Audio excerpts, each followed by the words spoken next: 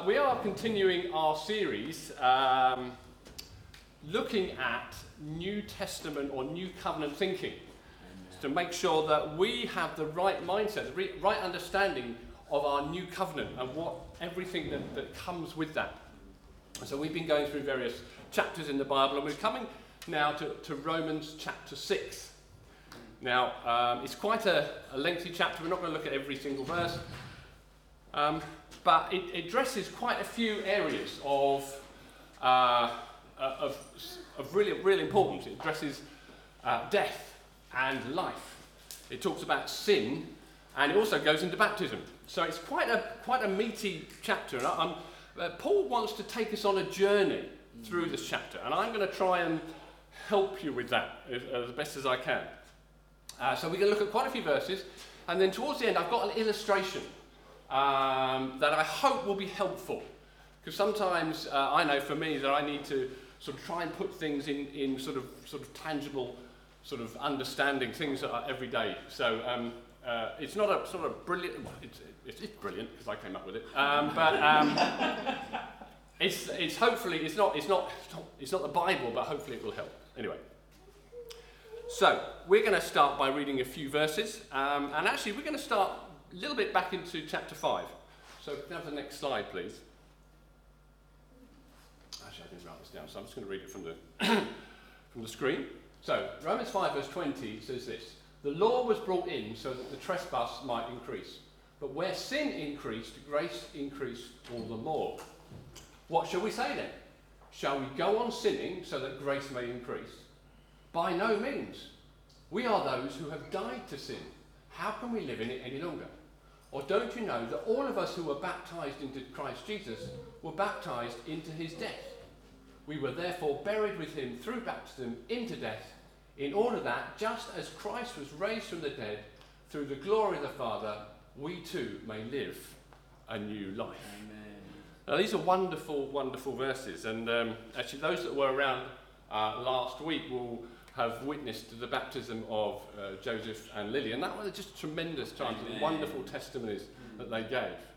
And Paul here is using baptism as a really important illustration of something that's taken place, and I'll come on to that. But the first thing I want to address is the question that Paul asks in chapter 6 verse 1.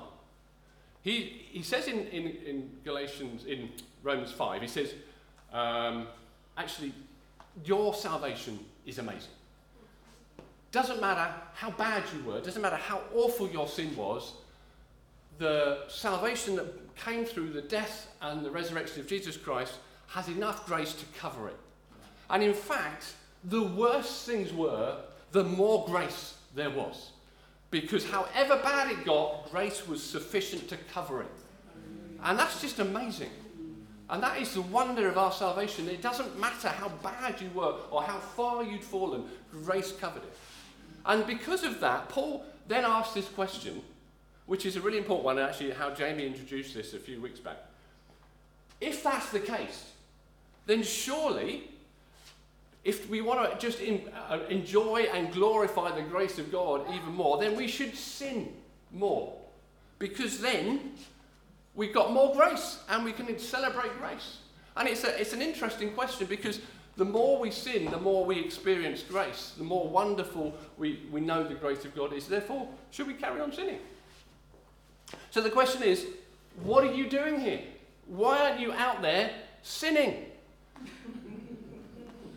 I mean, looking around, maybe a few of them are out there. Anyway.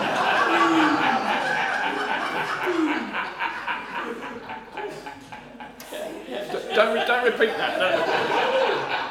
No. No. I'm going to move on quickly. Right.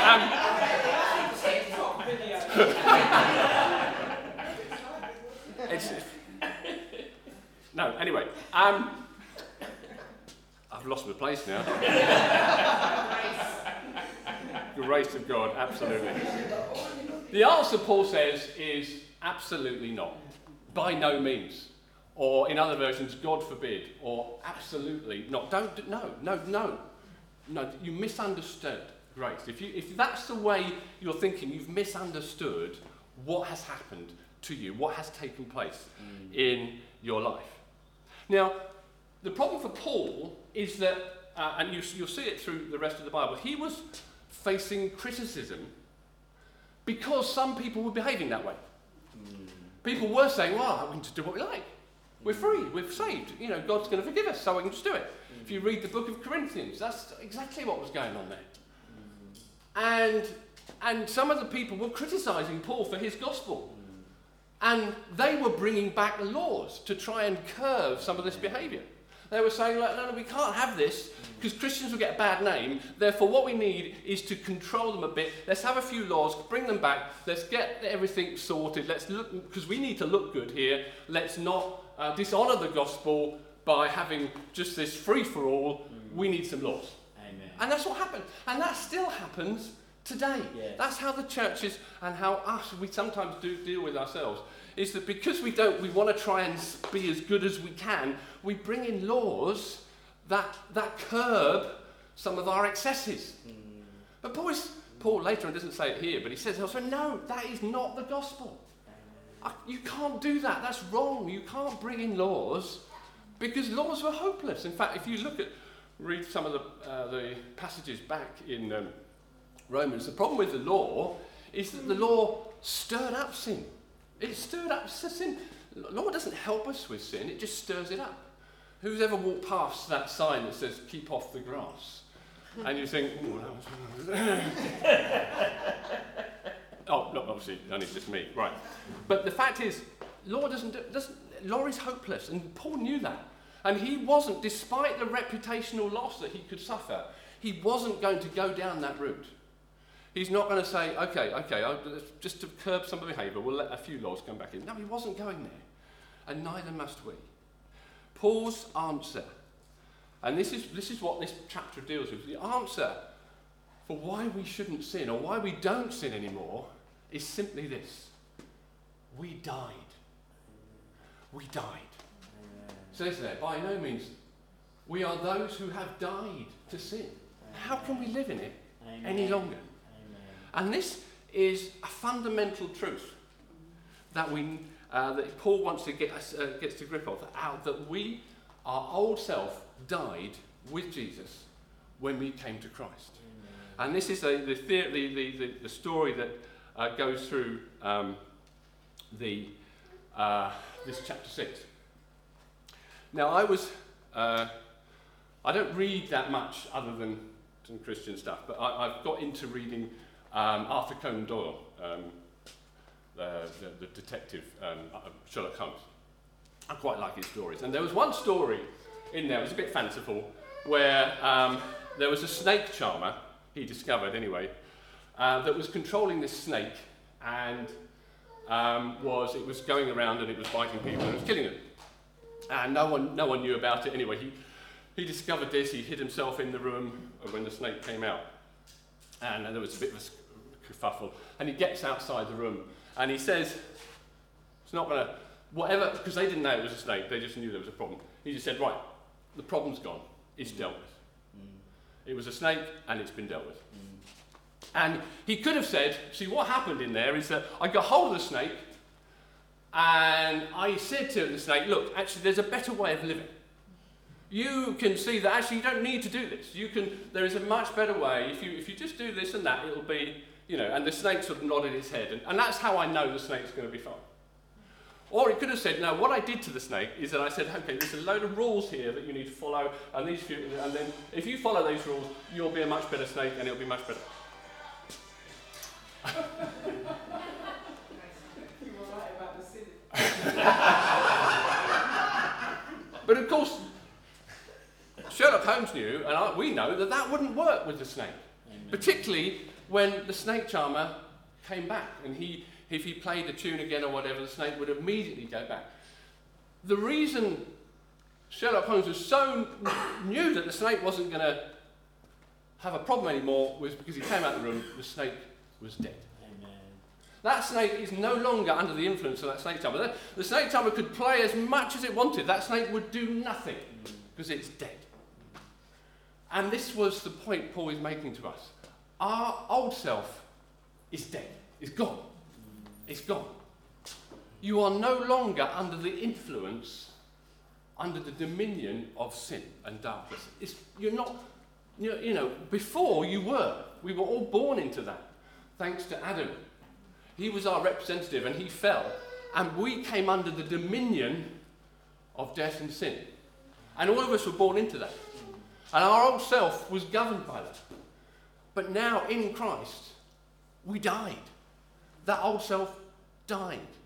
It's gone. And this was a wonderful illustration that was brought here about baptism. And this is why baptism is so important. Because sometimes when we come to Christ, we don't get what's happened. We have an appeal or whatever it is. We say yes to Jesus.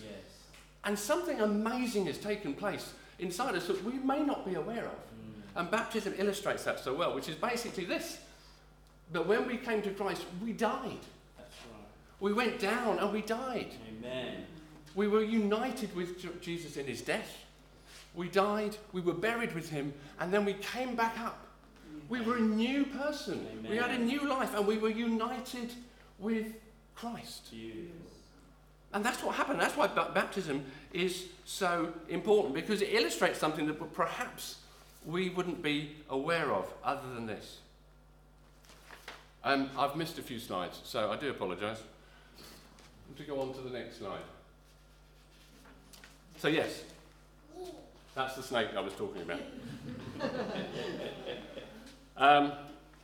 Right, so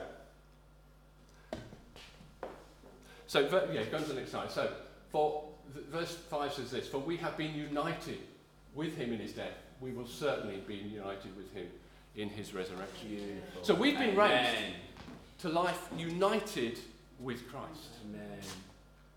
And this is a fundamental truth that we sometimes miss. Yes. The fact that, we are living today united with Christ. He in us and I in him, it says elsewhere. And that is so vital for us to know. That when we came to Christ, two things happened of deep importance. Firstly, his death paid the price for our sin. So he covered our sin. But secondly, because we died, the power of sin over us was broken. And we no longer are under subject to him. We're no longer slaves to sin, as it says in these verses. We are slaves of righteousness because we are united with Jesus, who is righteousness, holiness, joy, peace. That is who he is. And because we're united with him, that is who we are. Amen. And later on in the passage it talks about us being slaves of righteousness because we're united with Christ. Yes. And that is just a wonderful, wonderful truth. Amen. Thank you, Jesus. And so now we come to what I would call the most important verses of this chapter, verses 10 and 11. Not to move on. Verse 10 and 11 says this, the death Jesus died, he died to sin once for all, but the life he lives to God. That's Jesus, that's what he did. But because we were united with him in his death and resurrection, Paul goes on to say, in the same way, count yourselves dead to sin and alive to God in Christ Jesus. And this is what he was calling his people to do. This is how we overcome sin, is that we reckon ourselves dead to it. Amen. We recognise that sin is nothing to do with us. It's not who we are. It's not how we are. Because the old self is gone. We are new creations. And that is the power of overcoming sin. It's not laws. It's not not bringing things in. It's to reckon ourselves dead to it. To realise that we're no longer standing in that place. We're no longer under the dominion of sin. We get to choose. We get to choose. We're free. Yeah. We're free. Yes. And we're united with Jesus. And that is also to reckon ourselves united with Christ. That he is not someone we go to every now and again to help, He's not someone that we have to access on a daily basis, because otherwise we're going to be on our own. No, he's there. We are in him, united with him. He has his life is pulsing through our veins every moment of every day. And so we reckon ourselves and we say, no, I'm not going to go down this route, because that's not who I am. I am united with Christ. That is who I am now. His life is in me. Now, we still sin. We still get things wrong. Because we live in the bodies that are subject to decay and temptation and so on and so forth. And I don't want to argue that, we are sinless because we've been made right, but it doesn't mean we don't occasionally fall into sin. And Paul here is arguing how we deal with that and how we address that. So in the next verses it says this: do not let sin reign. That's right. See, Paul is giving us, he's helping us to see we have the authority now through Jesus. Yes. You have power over sin. That's right. Sin hasn't got power over you anymore, you have got power over it. So don't let it happen. Don't do it. Simple. You don't have to put laws in place, you don't have to do certain things, you just don't have to do it. That's right. It's your choice. Do not let sin reign in your mortal body so that you obey its evil desires. Do not offer your parts of yourself to sin as an instrument of wickedness, but rather offer yourselves to God as those who have been brought from death to life, and offer every part of yourself to him as an instrument of righteousness. And so it's a daily choice that we stand ourselves before God and say, I'm free from sin today. I am free from its dominion, therefore I do not have to follow its temptations and its desires. And sometimes we do, but we can then come straight out of it. And Jamie gave this illustration last week. And it's important to know that when we do go into sin, it's not the same as it was before. We don't go back under its dominion. We still have power. We can come out of it any time, and we are united with Christ, so we have the power to do it. So,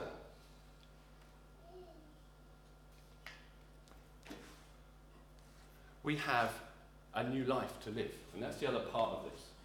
We have been raised to new life in Jesus, and this is the life, and this is Paul's sort of pull, if you like. This is what he wants us to focus on, is that we have something amazing to live for now. Amen. We have the life of Jesus, the righteousness of Christ. That is the incentive for us. The eternal life that is within us now is the incentive to us, and he wants us to enjoy that. And sin stops us enjoying it. Sin takes us away from that enjoyment of the new life that Jesus has won for us, that we are enjoying. And so he talks about being united in this new life and this eternal life, and we'll look a little bit about this later. But I want to just bring this illustration to you, which I hope you'll find helpful.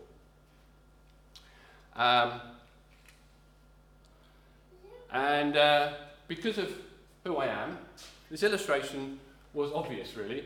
It had to be to do with the underground.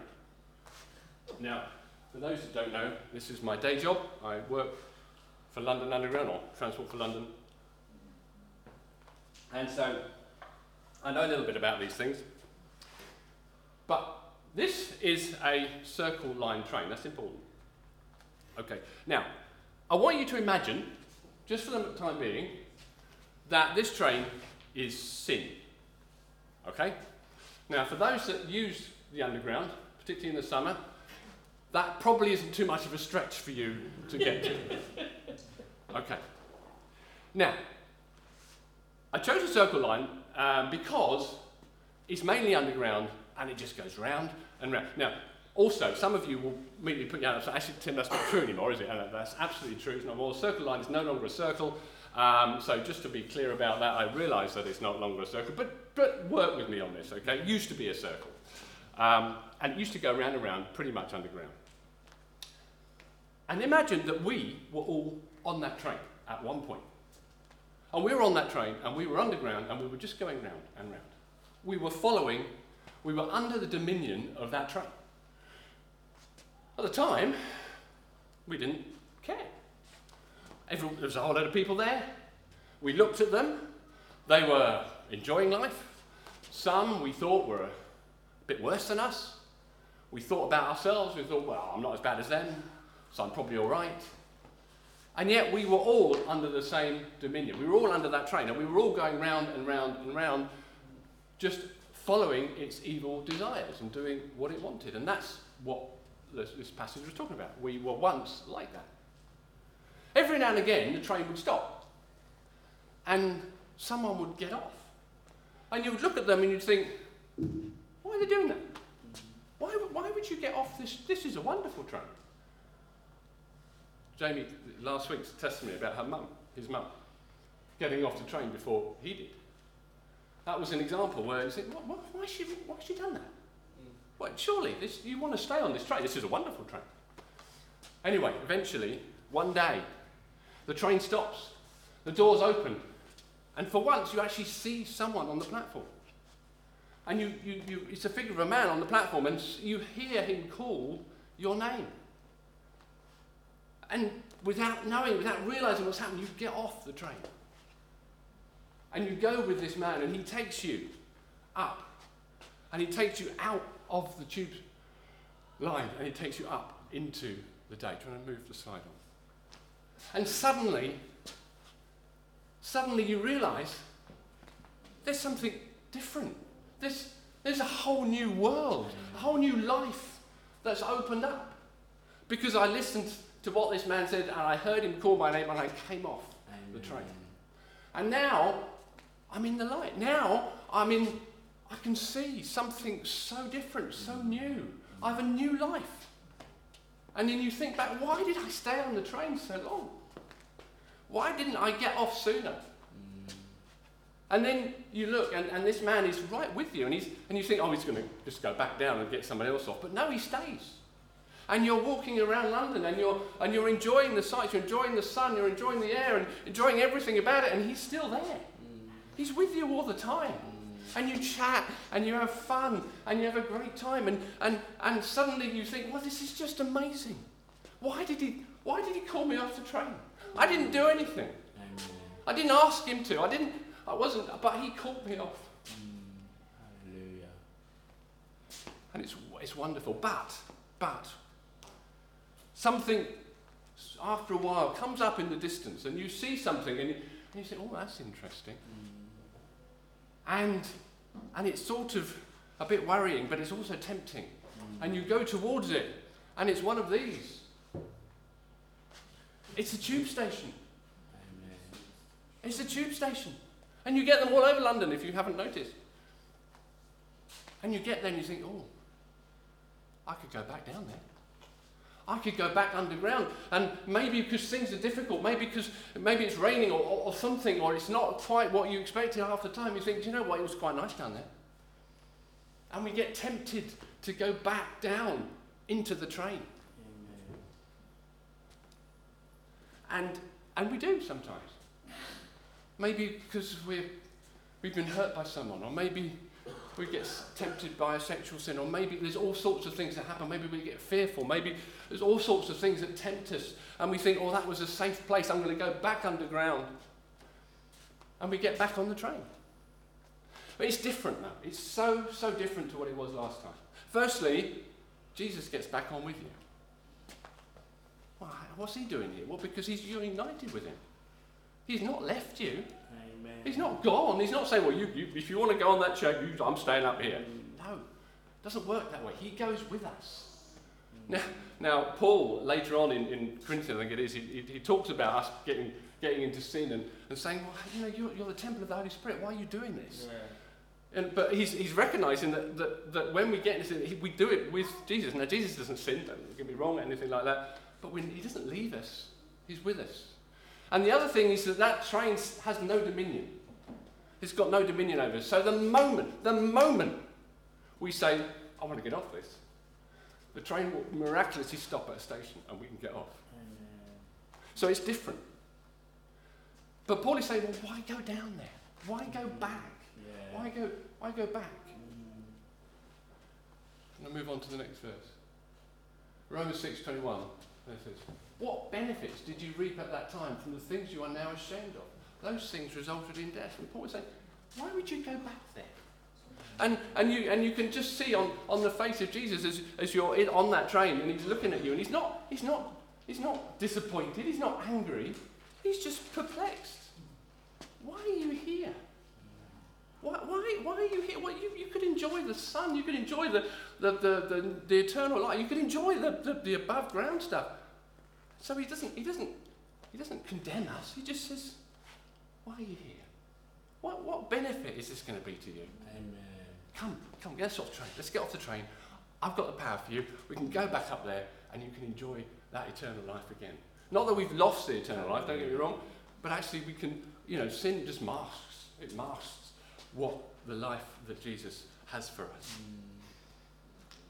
And so Paul is saying, look, this isn't where you want to be. Let's enjoy the life. And so what happens is we can go back onto the top, but then, as I was talking about earlier on, what we can do is that we can think, okay, I don't want to do that again. So what I'm going to do is I'm going to walk around London only in the streets with no tube stations. Because if I do that, then I won't be tempted to go back underground. So I'm just going to go up and down here and a bit here, but I'm not going to go there, I'm not going to go there, I'm not going to go there. That's law coming back again.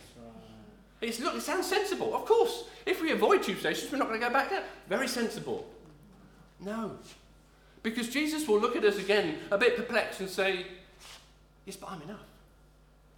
I've got enough strength, power, glory for you to be able to walk past a tube station and say, I'm not going down there.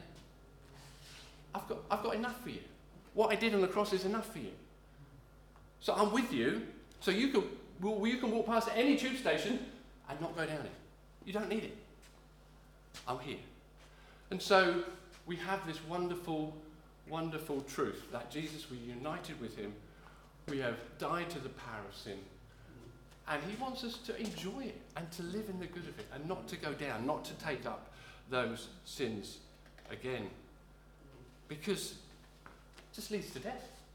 Not physical death, not physical death, not death to us, but they corrupt. Sin always corrupts. Sin always brings bad things. And it's not where we need to be. Things like unforgiveness, things like jealousy, selfishness, all those things, they don't fit with us anymore. It's not who we are. And so Jesus gently says, look, there's a better way. Let me help you. Let me help you out of this. And the Holy Spirit just leads us. Not laws, not these other things. The Holy Spirit leads us into these things. So just look at finish with this wonderful verse, the last verse. Romans 6 verse 22. But now you have been set free from sin, have become slaves of God. The benefits you reap leads to holiness, and the result is eternal life. This is Paul's motivation. Look, guys, there is a wonderful life united with me. We're united with Jesus. This is why you don't sin. Because otherwise you sort of move away from that.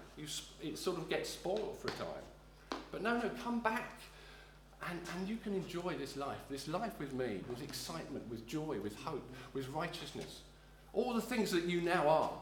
That when you are living in righteousness, that's who you are. You're feeling free, you're feeling joyful, you're feeling hopeful, you're feeling everything. When you go back into sin, it's just you're putting on a garment that just doesn't fit, and it's uncomfortable, and it's wrong, and it's just not good. And then you take that off and you put on righteousness again, and it's just wonderful because that's who you are. And so I want to just encourage us as we finish here.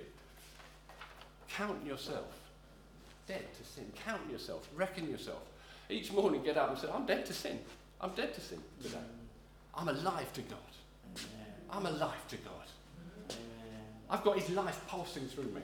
I'm going to go into work today with his life pulsing through me. I'm going to greet people because his life is pulsing through me. And I'm going to walk past tube stations and I'm not going to go down, well, unless you need to get to work, obviously, but metaphorically, you're going to walk past tube stations because I don't need to, I can walk past them, and with the power of Christ in me and with the life of Christ in me, I can say no to that. I'm not going to live in unforgiveness. I'm not going to live in jealousy. I'm not going to live in self-hatred. I'm not going to live in these ways. I'm not going to say yes to sexual sin. I'm not going to say yes to these things because I don't need to do that anymore. They don't bring the relief that they are suggesting they do. But what brings joy and hope is the life of Christ in me. Righteousness, joy, peace in the Holy Spirit. And so let's reckon ourselves dead to sin and alive to God in Christ Jesus. Let's just pray. Yeah, Father, thank you. Thank you for your amazing salvation. Lord, it covers everything.